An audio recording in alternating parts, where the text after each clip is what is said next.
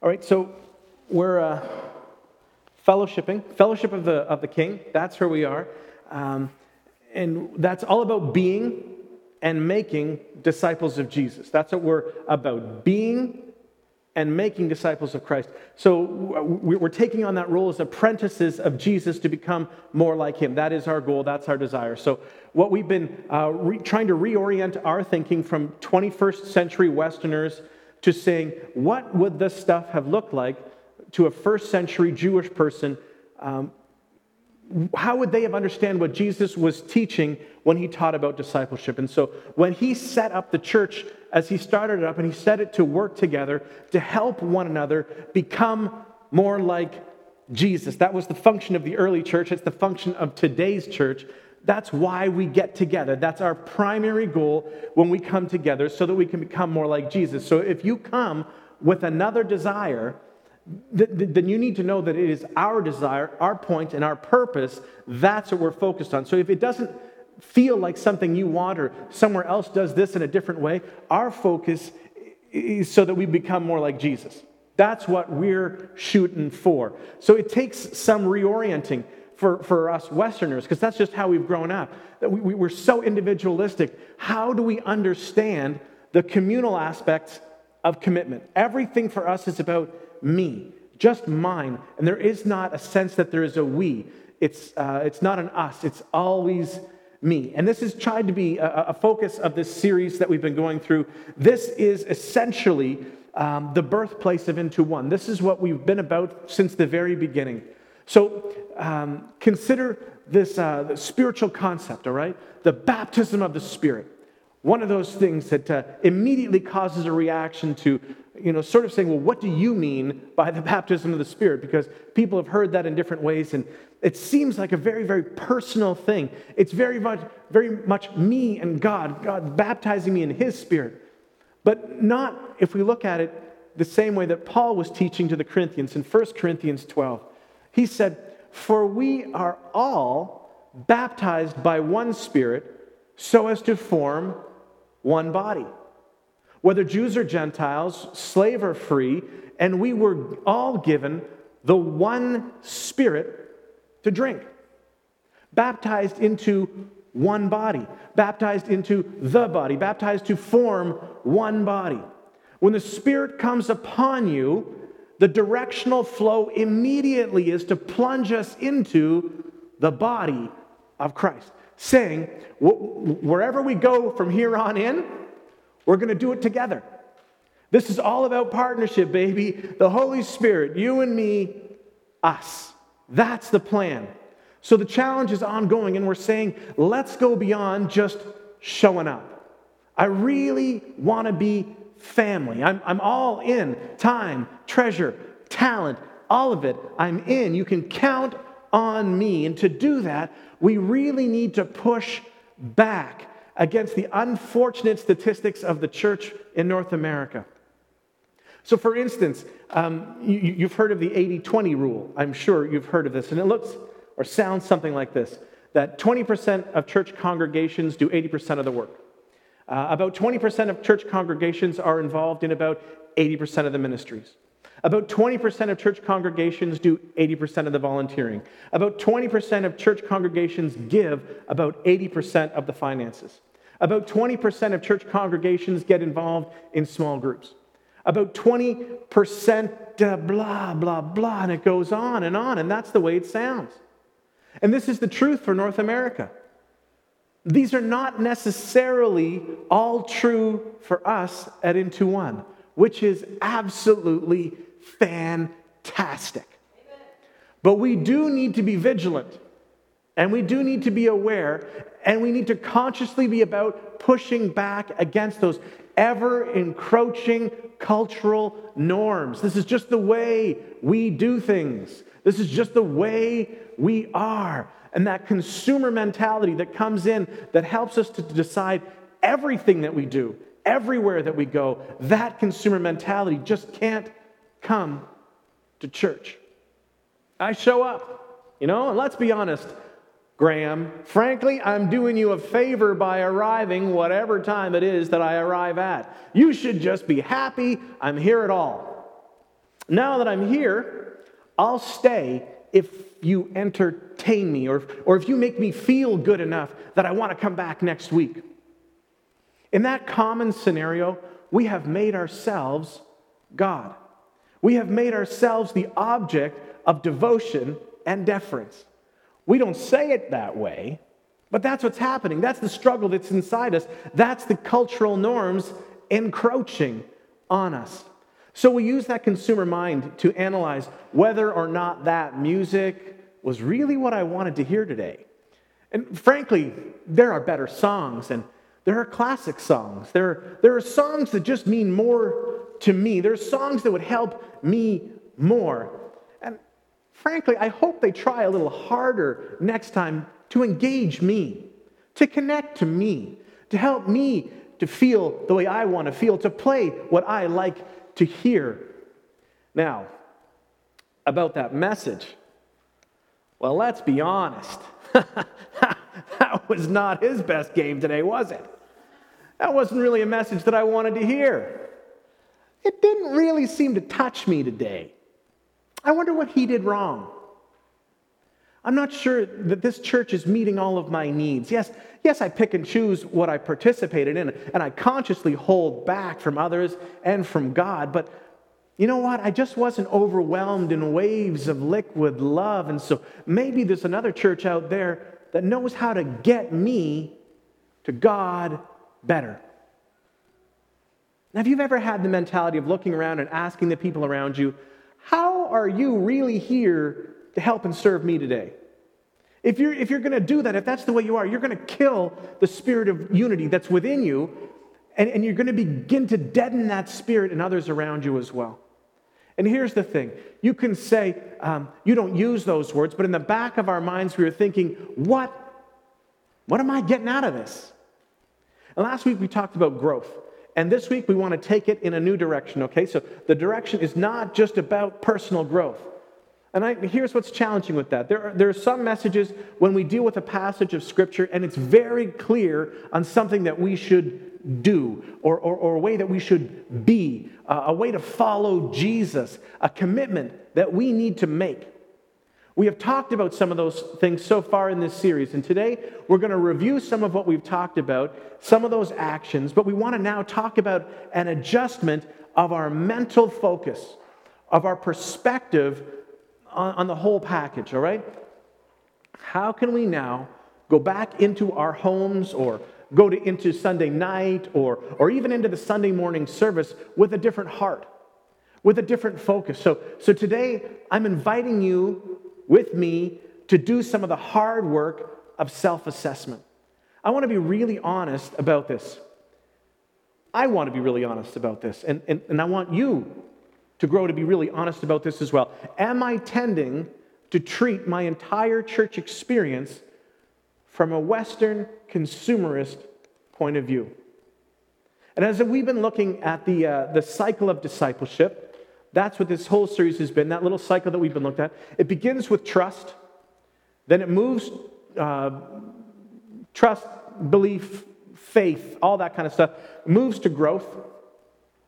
We enter through trust, and then we develop. We want to grow. We want to learn. We want to take it more. We want our faith to expand. We've committed to spiritual growth. We're working on discipleship, and we talked about that growth thing last week. And we're moving on from being someone who grows just for themselves. Today we're going to move on to gives, someone who gives. This is a message that's all about giving, but it's not about finances, okay? So it's not a message to stop you from giving either, whether you want to do that at the back or give online or text giving, however it is that you want to give, you can do that, but we're not talking today about finances. We want to talk about how you grow. And as you grow, that's good. Growing into someone who asks, how can I give back? So in the same context, the same relationships, how can I be someone who is there to serve these people? And the next time, we'll talk about going out, going on. So trust, grow, give, go. Trust, grow, give, go. And then we do it all in the context of together. We want to do it all with the intent of growing into one. So that's why we're doing these things. That's how it works together.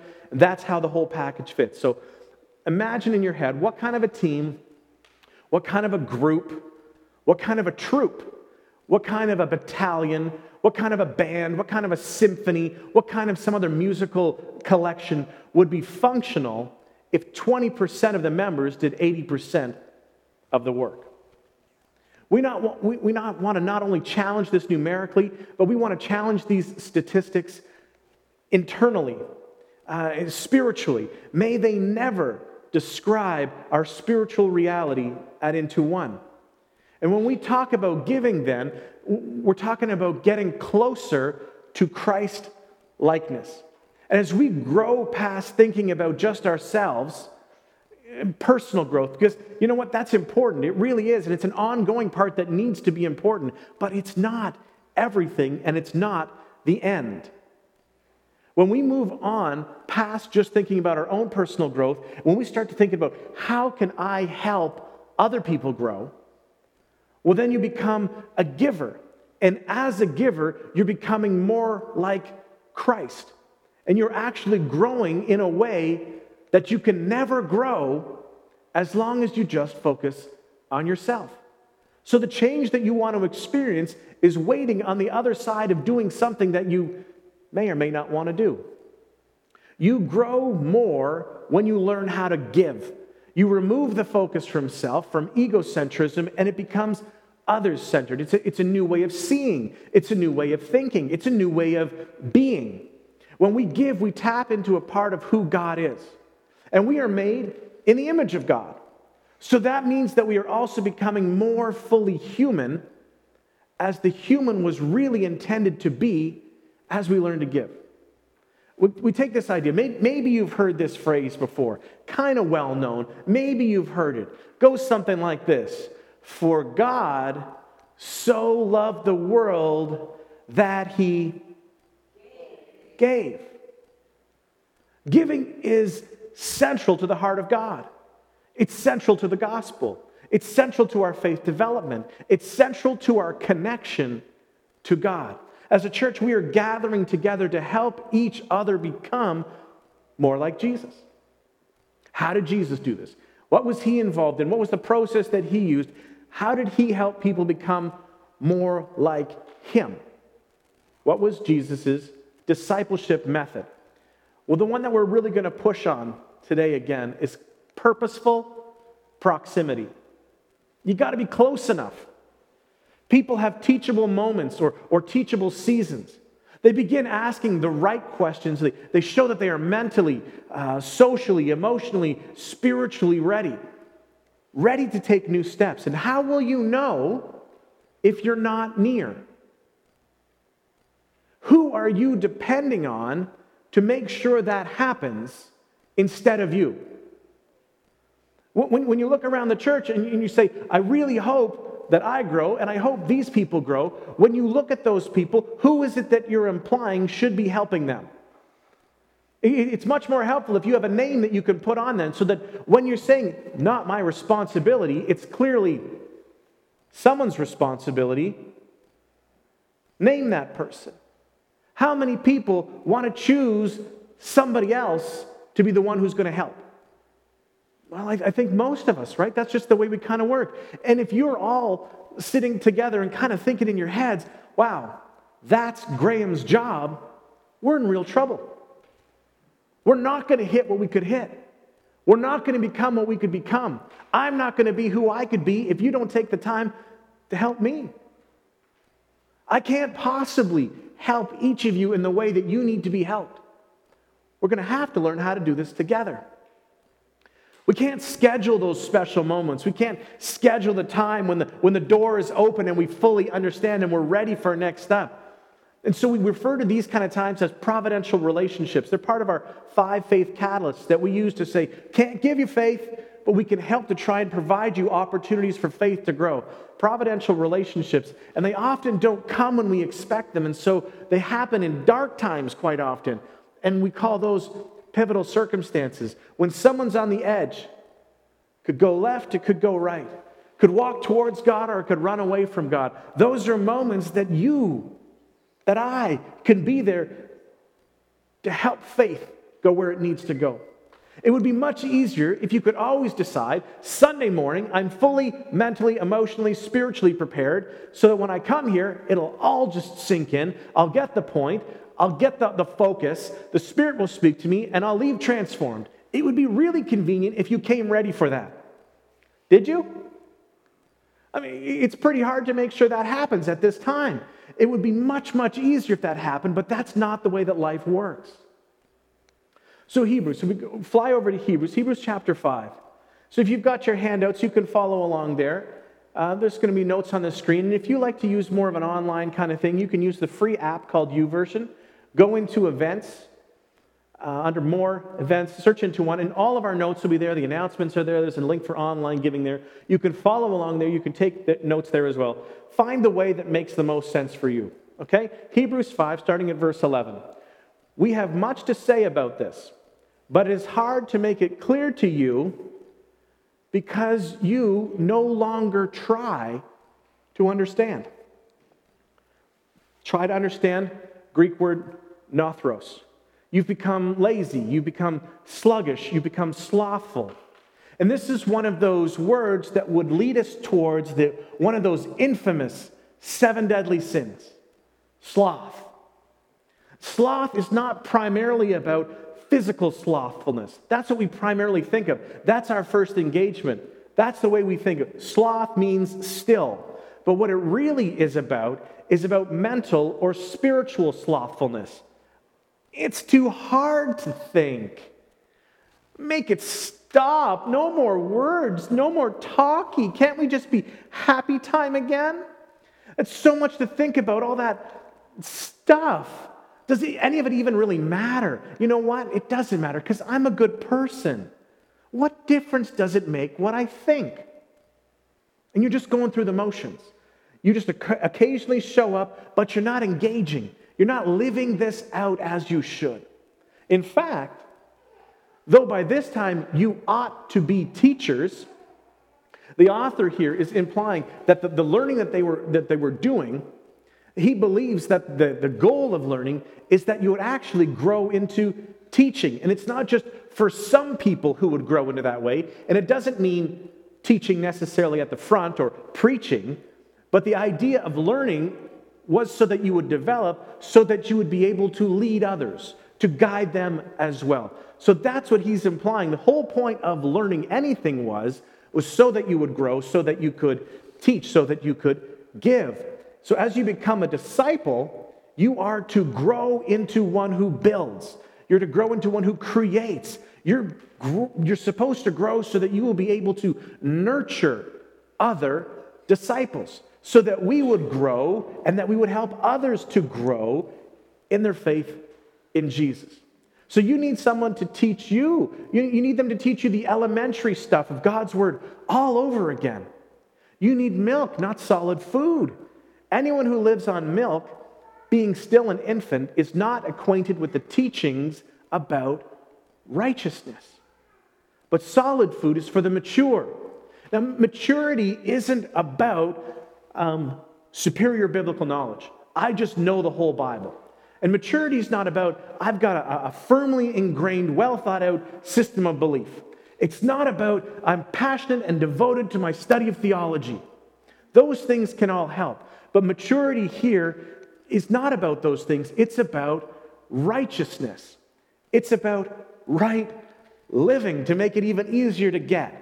To apply these teachings that I've received to my life, well, that takes maturity. And that's what I need to grow in. And there, the word is growing towards maturity. The word for maturity there is teleos. It means the end goal. So the point of the teaching is that you would get to the end goal, which is maturity. So these people who, by constant use, have trained.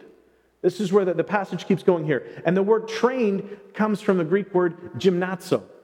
And you know what gymnazo means? Well, it's translated as to train naked as an athlete. Okay, so athletes of this day, trained naked. The Olympics, the people who performed in the Olympics, who did they're all naked. That's the way they work, so that nothing slows them down.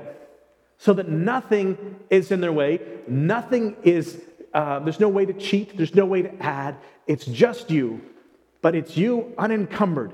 Nothing holding you back. And so the word really meant not to train naked. It used to mean just naked. Naked. Naked. Naked. It's a fun word to say. It's especially fun when you're in church to get to say the word naked. But because it became so common that this is what it meant, it eventually just came to mean going to the gym.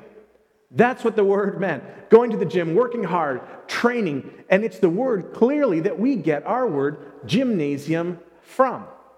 So here he's saying you should gymnazo yourself.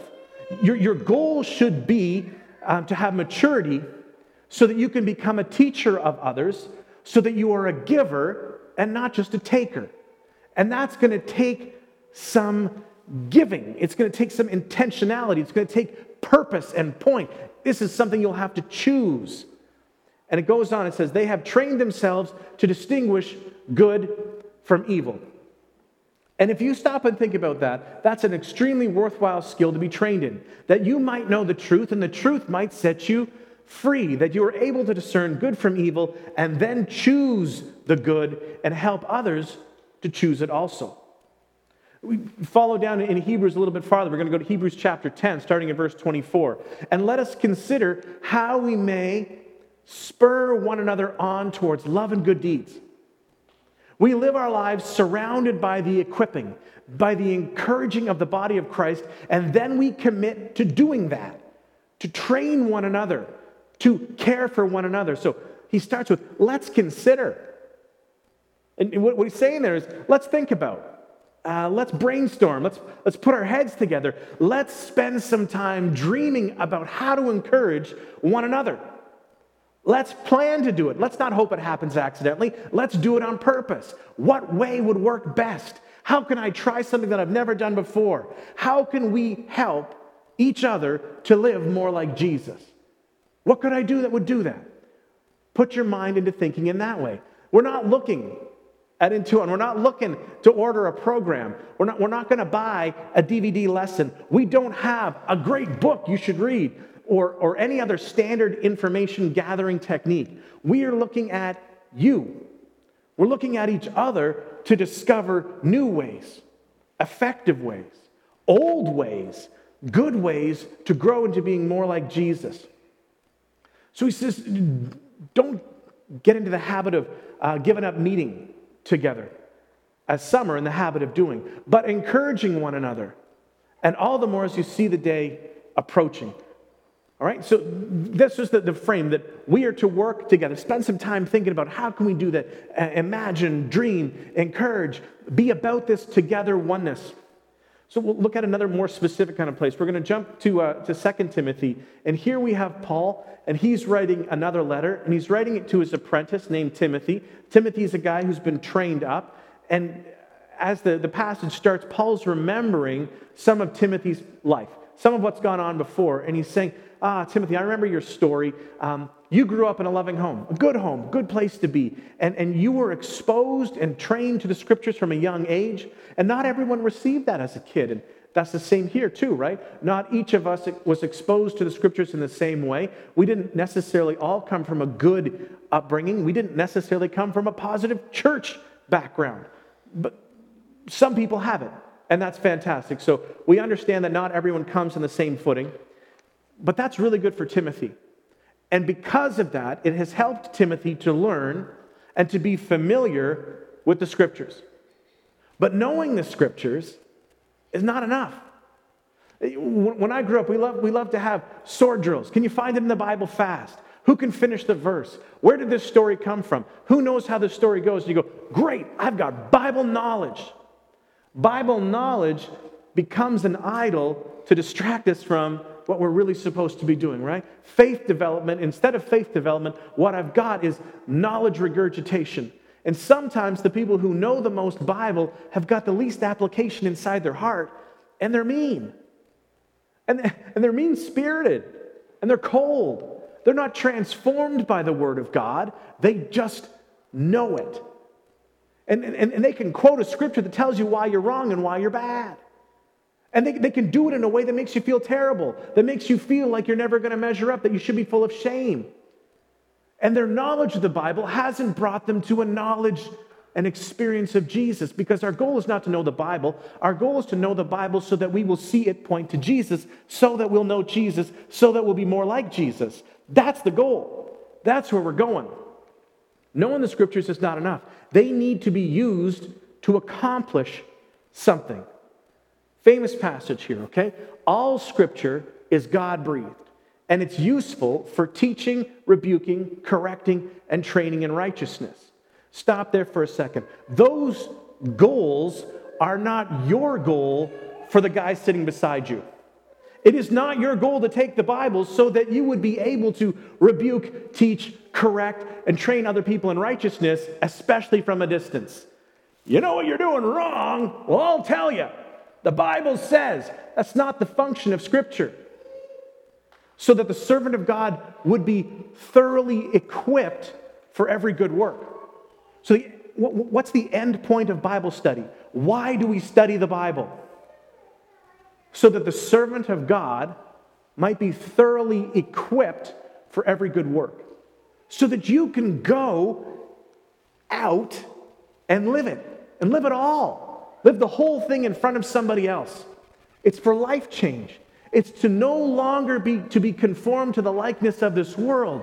It's to live, to think, to behave, to engage, to love, to share, to work, to date, to play, to speak as one being made more and more into the image of Christ. To be like Jesus, everyone, everywhere, all the time. But how are we going to do that? Well, he says the scriptures are really useful for these things. All scripture is useful for, not just to be thought about or learned, but to be applied, used, implemented, engaged for a purpose. This is not just about a personal relationship that you have with the Bible in these ways. So I said earlier, it's not just so that you could fling it to someone who's far away, but it's also not the Western kind of view that I have a relationship with my Bible, I speak to it and it speaks to me, and we go back and forth just by ourselves. It also applies beyond that. So Scripture is useful for us to do these things, to together teach, to together rebuke, to together be about correcting, together to be about training, never for the purposes of condemnation, but for the purposes of repentance and freedom. That's the direction that we're going. So when someone loves you enough to rebuke you, they should rebuke you in love, not from a distance, up close. Hey, have you thought about this? I want to take you to a place that you can see, I need to correct the way that you're thinking about this so that we can train together with the spirit of love. It speaks to us. Our goal is to be us together, learn the scriptures together. And 21st century faith always looks at the Bible as speaking to me. What did it say to me? It's my personal faith. And yes, that's true. However, the first century thoughts would be all about us. When they gathered together, it was always us, because hardly anyone would have had their own copy of anything. They wouldn't have 13 different versions sitting on their shelf at home. Some of these people couldn't even read because there was no need to read, because there was so little to read, and it was so expensive to get the things that you could read. And their relationship to Scripture was only ever experienced or understood as a shared pursuit, together, a communal activity, a way in which we would be drawn together. The point was that it would bring us into one. Not to focus on a book, but to focus together on who the book points to. So Timothy, if you're a pastor, you are crafting a community of discipleship. So the scriptures are useful, and they should be at the center of a community gathered to focus on Jesus. And together we should learn, and together we should engage, and together we could share, and together we should apply. Together we should live in earnest pursuit of Jesus, understanding and applying Scripture with one another. So as you give yourself to helping someone else grow, you yourself will also grow. As you give into that relationship, you are being given to as well. And you will develop maturity, which is the end goal. The new question to play around with in your head, consider, how might you be a blessing to someone else wherever you go? At church, at work, at school, at home, wherever you go, how can I be a blessing? I've been trying for, 5 months, I think, to have a new spiritual discipline. Every once in a while, I try to add something new, because I can't add 10 things at once. I'll just never do it. But I've been trying to do, we've talked about these as well, the words to live by, morning declarations.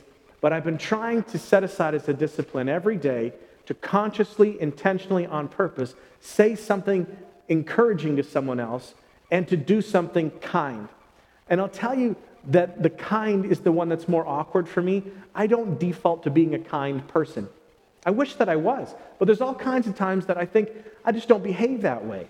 I'm selfish, and I didn't see it. I'm not observant in the right way. So consciously being intentional about saying I have to do this has helped me to do it. But more than that, it's helped me to anticipate the opportunity that I could do it in.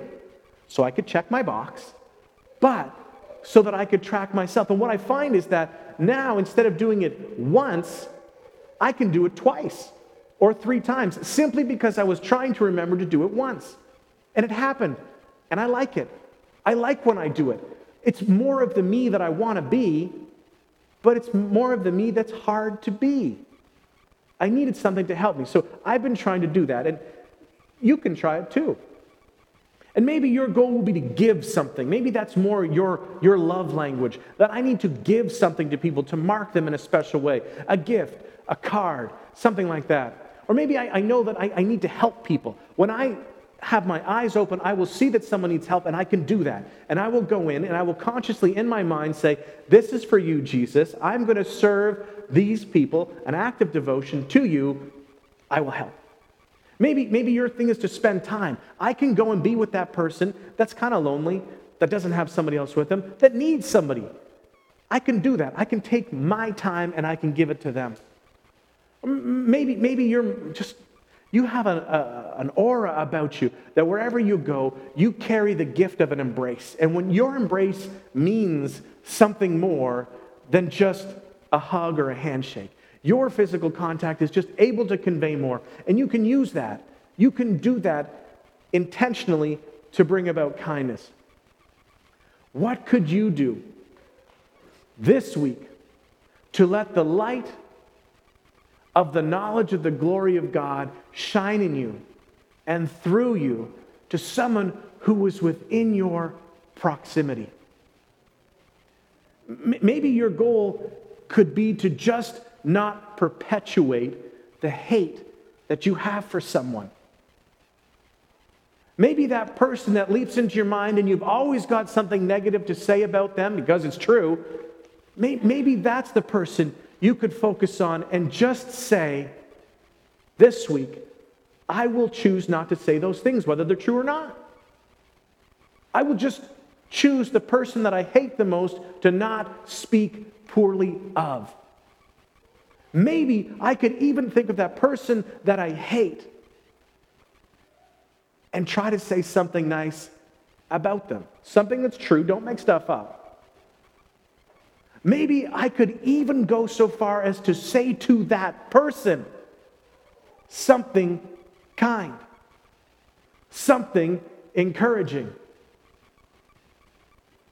Maybe that would be one of the first steps of what it means to love your enemy. And instead of having to solve the whole package at once and run up to your enemy with a great embrace and say, I love you so much, that's not going to work, just so you know.